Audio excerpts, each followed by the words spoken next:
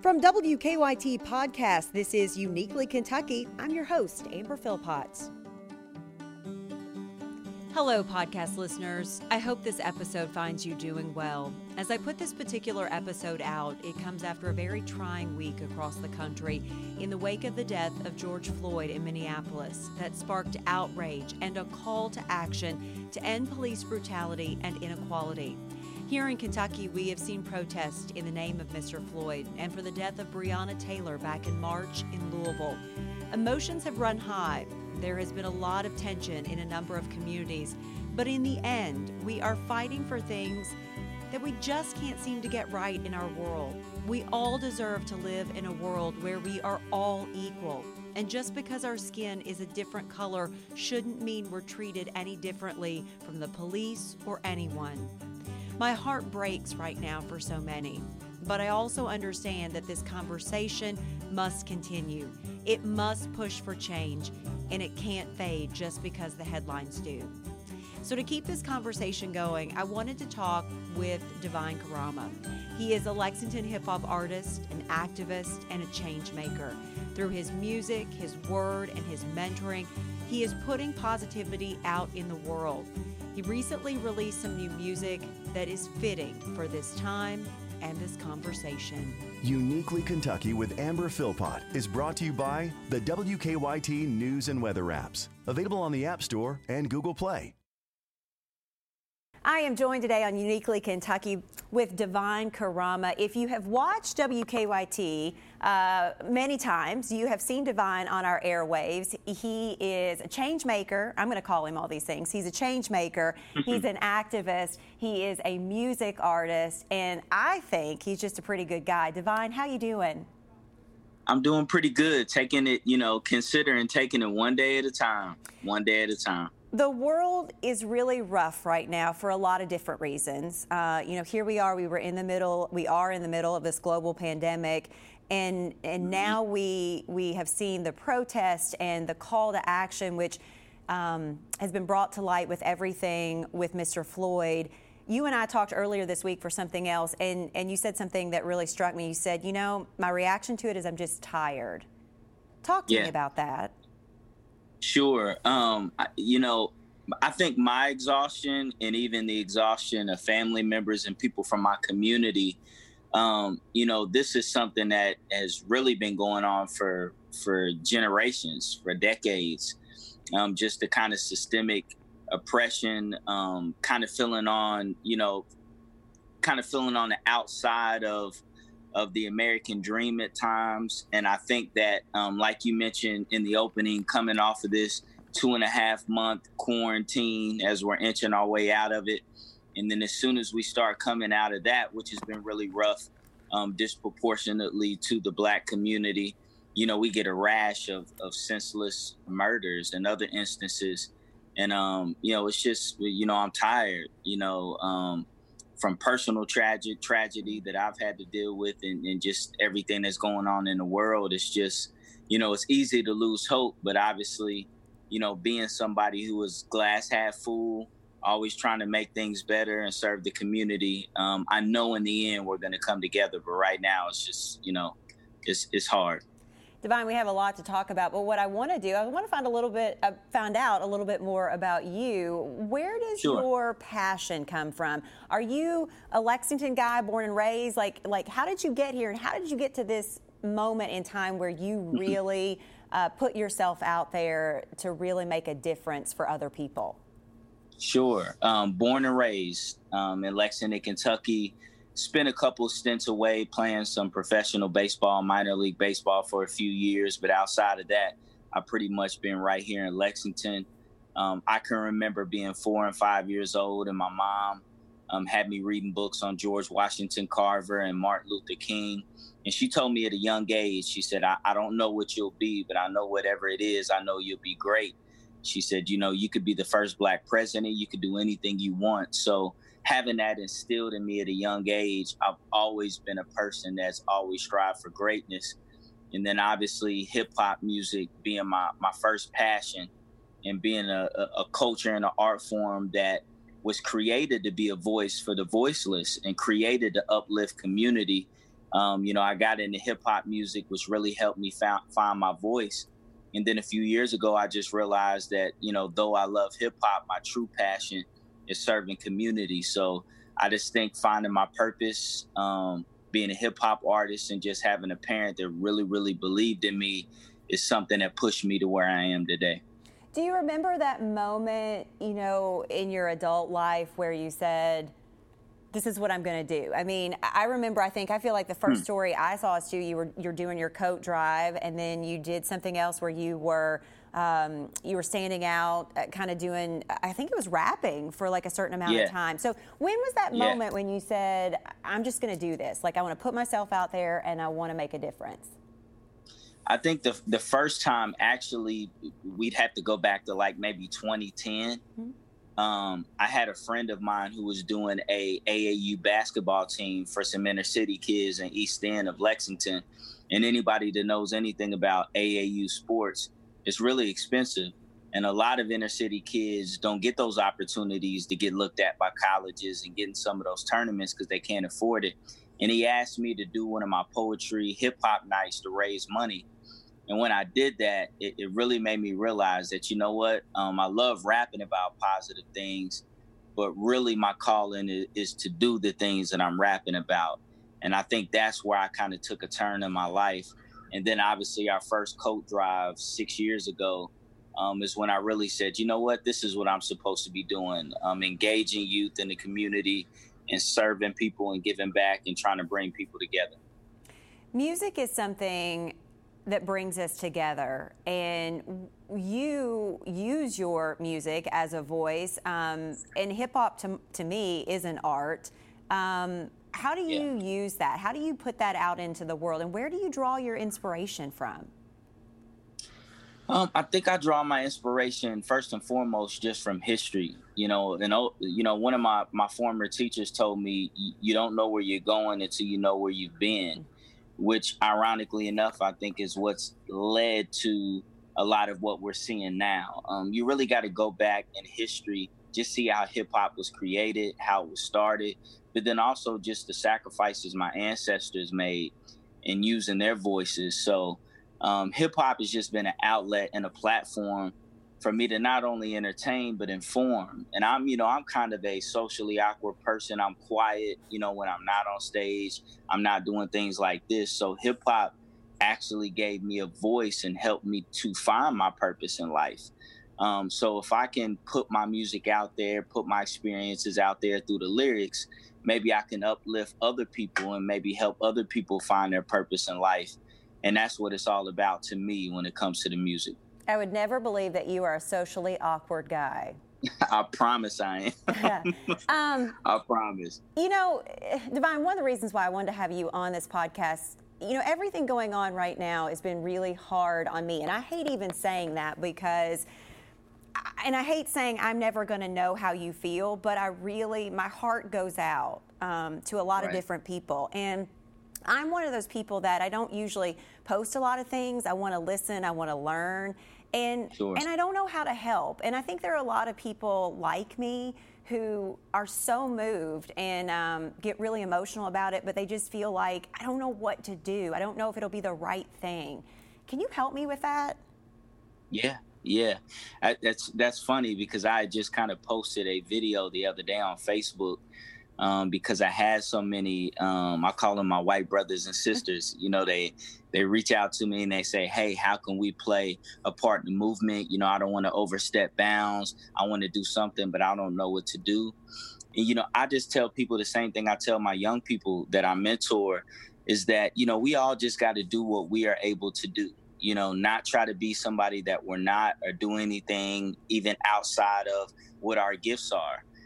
So, I tell people to inform and educate themselves. A lot of the things we're seeing today isn't new.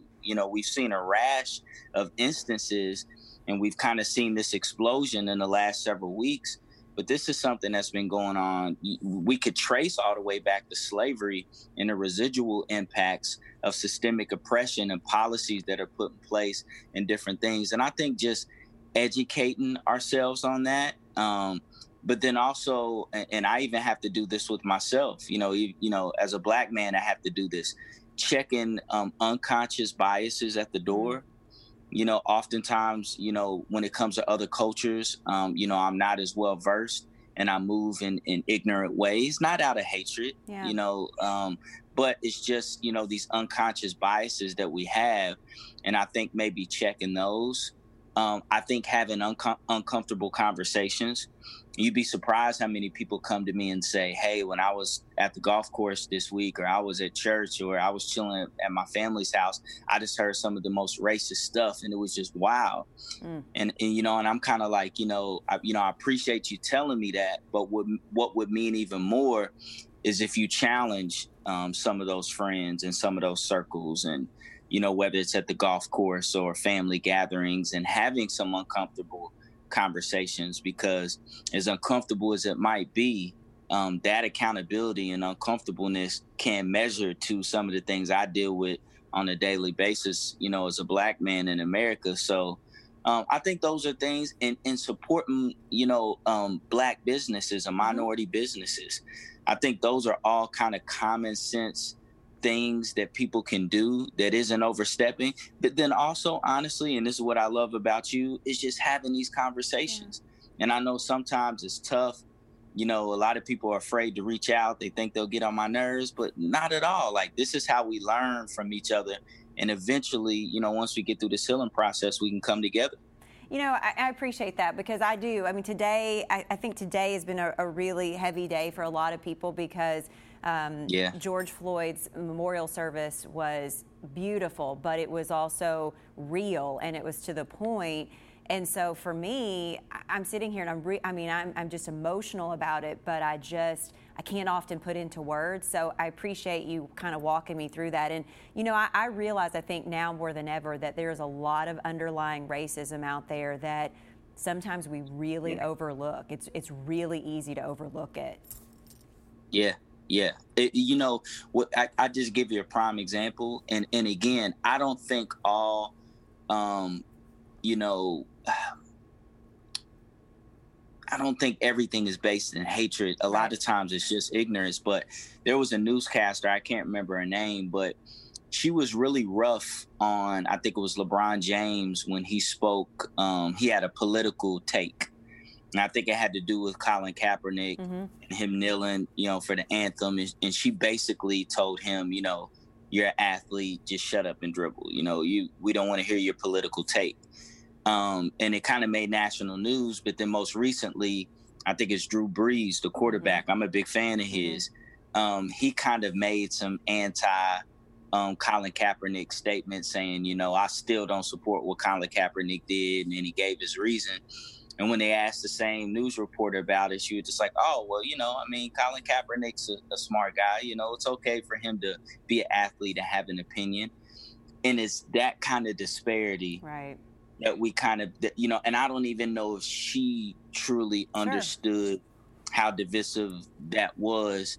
But it's those type of things, that I think, my white brothers and sisters can continue to just reflect and check, as we all do. As we all do. Oh, thank you. That means a lot to me. I needed to ask you that. I've needed to ask somebody that for a long time. So thank you for that. No problem. You have been down at some of the protests. I know you haven't been down there maybe necessarily every single night, but what are you seeing? Does it give you hope? Especially, I've seen so many young people, and a lot of the young people are the ones that are kind of behind this, really pushing to be down there, using their voices. What do you think about that? I love it. I think when you really do the research, obviously when we got this 24-hour news cycle that's on a loop, and obviously some of the most negative parts of the protesting are constantly glorified, or not glorified, but just put in this 24-hour news cycle. But when you do the history on what protests do and the power that it has, it's remarkable. And I think the other day, all 50 states protested the same night and even some countries overseas. And like you said, in a lot of these states, like in Lexington, the last several nights, it's been led by young people. And I think that's why you're seeing some of these swifter decisions. I think you saw the police chief fired in Louisville when the body cams weren't on, when there was a shooting. I think, you saw these charges of these other 3 officers, seemingly come out of nowhere. And I honestly feel that these decisions are being made based off the pressure that is being presented by the protesters. So there is a strategy and an impact in protesting, but I think the other part of it is it has to be in concert with real organization on the ground and next step plans that has to be in place. Something I saw this week, and it really gave me hope. I truly believe that, we can all love one another, and that, hate is learned, and it can oftentimes be taught to us. And, downtown I saw the sweetest little African-American boys going up and hugging the officers. And then I saw, a white family there last night who had a little kid of their own, sweet little kid that's asking questions. She doesn't know how to answer them. So they just took them to the protest. And I thought, man, if those kids could meet each other and be right down there at that same protest, maybe our world is headed in the right direction. I know there's still a lot of change to be made. But, when you think about those two, and I mean, they couldn't have been more than, I guess less than 8 years old. It just really gave me hope. And I know that sometimes we put hope in a big hat, but that really gave me some hope. And I think that, and you know what, I was talking to a friend, a white buddy of mine, and we were talking about how he goes to a predominantly white church. I go to a black church. And we were talking how oftentimes the most segregated day of the week is Sundays. And we were just talking how we wish there could be a little bit more, unity or intermingling between the black churches and predominantly white churches. But even within our community like Lexington, I think that there are things systemically that's in place that even though legally there isn't segregation, obviously, but when you talk about schools, when you talk about churches, when you talk about neighborhoods, when you talk about sporting leagues, when you just talk about where people feel comfortable, there's this kind of bold line of division that keeps opportunities like that happening. Because what would the world be like if little black kids and little white kids could connect at an earlier age, in more spaces? So that is definitely one of the things that I fight for, and that I know a lot of people protest because of the end goal. They want that. Sure. We could talk about these issues all day long.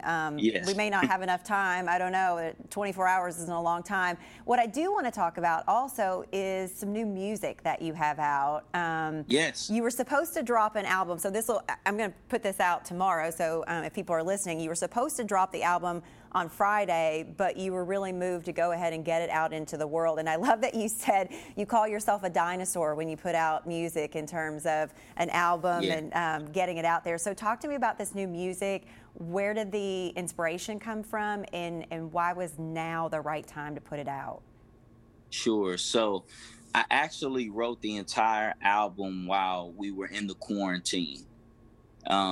So I wrote it pretty quick, but obviously I had plenty of time. And originally the album was just going to be about, this global pandemic, living in this quarantine, how our lives will never be the same. I had, 2 daughters that were getting ready to graduate high school and wasn't going to get the opportunity to walk across the stage. But then also there was a rash of deaths in Lexington that was really hitting the community hard. Councilman Jay Gibbs had passed. Anita Franklin, who was an activist, had passed. Brittany Buchanan, who was responsible for the Big Jesus rallies at the Legend Stadium. She was an evangelist. So I was really just going to focus on just kind of death and just everything we were going through, but still worshiping, still maintaining the faith during the bad times. And then obviously, my teenage daughter passed away Easter night. She got in a fatal car wreck, one of my daughters. And then, we kind of pivoted into these, the George Floyd situation, Breonna Taylor, Ahmaud Arbery.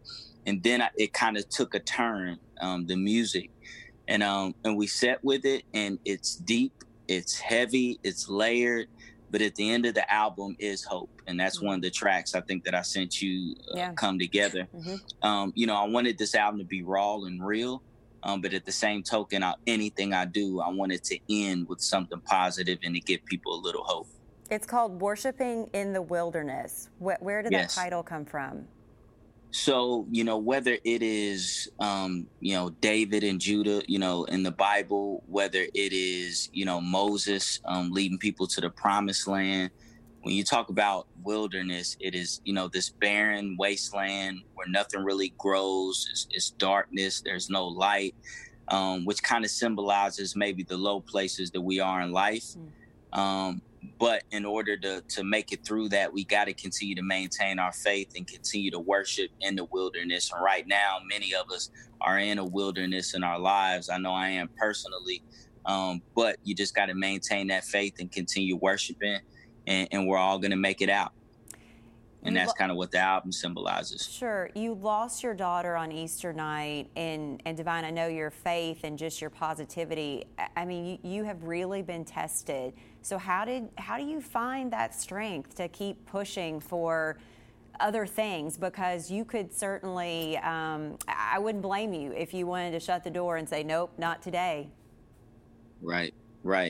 I think just first and foremost, just my faith in God, understanding the sacrifice that he made for us, the ultimate sacrifice, knowing that we're not going to understand everything, which is the true definition of faith, continuing to believe even when you don't understand. But then also, the last 3 years, going through a divorce, having to start over, being a single father. My dad passed away, 2 years ago, lost his battle with cancer. So I've had some trials and tribulations in the past that actually prepared me for this, to be strong. But I promise you, I'm not strong every day. Some days I physically can't move. I'm overstricken with grief. But then other days I'm better, and grief isn't linear. So it's a process. So I'm dealing with it. But I want to help and still inspire others, because other people will go through something like this, and I want to be a source of inspiration for them. Where do people find your music if they want to check you out? Yes, www.kingtucky.com. They can find all of my music, all of my initiatives, different things I do in the community. But then also, I'm on all streaming services. So if you just type in Divine Karama on Spotify, Apple Music, Tidal, iTunes, it should all pop up. So I'm pretty easy to find. I'm going to move away from the heavy conversation, and I'm going to talk to you about two things. So one, how do you feel as an artist about streaming? Is it made your life so much easier to get your music out there? It has, but I also think that, it kind of hurts the bottom dollar for the artist a little bit, which is why I released this album. It'll be on streaming services Monday, but I did Bandcamp, which is a great platform where people can still purchase music, and after they purchase it, they can stream it. And me being a little bit older artist, been around for a while, a lot of my fan base is still used to purchasing music, right? That's the dinosaur part, right? Yes, that's the dinosaur part, because a lot of my young fans, even my daughter's like, okay, Dad, it's on Bandcamp, but when's it going to be on Spotify? So it's I think, but it's still great though, because you can just be accessed in just other countries and all over the place, and anybody can get it. So, it's a gift and a curse, but I think it's more of a gift than anything. You say an old artist. I would say seasoned. That's a much better term. I like that. I like that. Okay, so I'm a huge sports nut. So let's talk about your minor league play. Yeah. Where? When? Yes. I got drafted, surprisingly drafted in 2001. I was the second to last draft pick of the entire draft. Wow. by the Cleveland Indians. I was actually trying to walk on and play basketball at UK. I played a year junior college ball in Nashville at Aquinas Junior College, came back home, was trying to play baseball and basketball at UK, ended up going to a workout at Georgetown College, and I was a left-hand pitcher, and I hit like 91 on the radar. And the rest was history. So I ended up playing for 3 years, and then I hurt my shoulder. Obviously, being such a low draft pick, and I didn't sign for much. I think the surgery would have costed way more than what I signed for. So they just ended up cutting me and tried to work my way back, but was unable to. But it was a great experience. Yeah. Sports, for me in my life, sports have taught me so much. I think, sports gave me the work ethic that I have, and being stubborn sometimes with things in athletics. What did athletics teach you, Divine? I was always the small guy. I grew late. A lot of my size actually came even after high school. So I think sports is where I kind of got my grit from, my never give up attitude. Sports also taught me, when I played minor league ball, I kind of came up in the middle of the steroid era.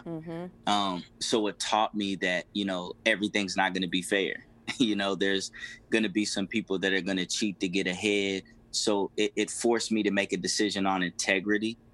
And then also just being able to be multifaceted, within my personality, being able to collaborate, with other people for a common goal. So I'm a big sports person too. So sports has definitely taught me a lot, and I still revisit some of the lessons I learned in sports. Yeah, absolutely. What's it been like for you as an artist, not being able to, now you have new music out and you want to be able to share it with the world in person?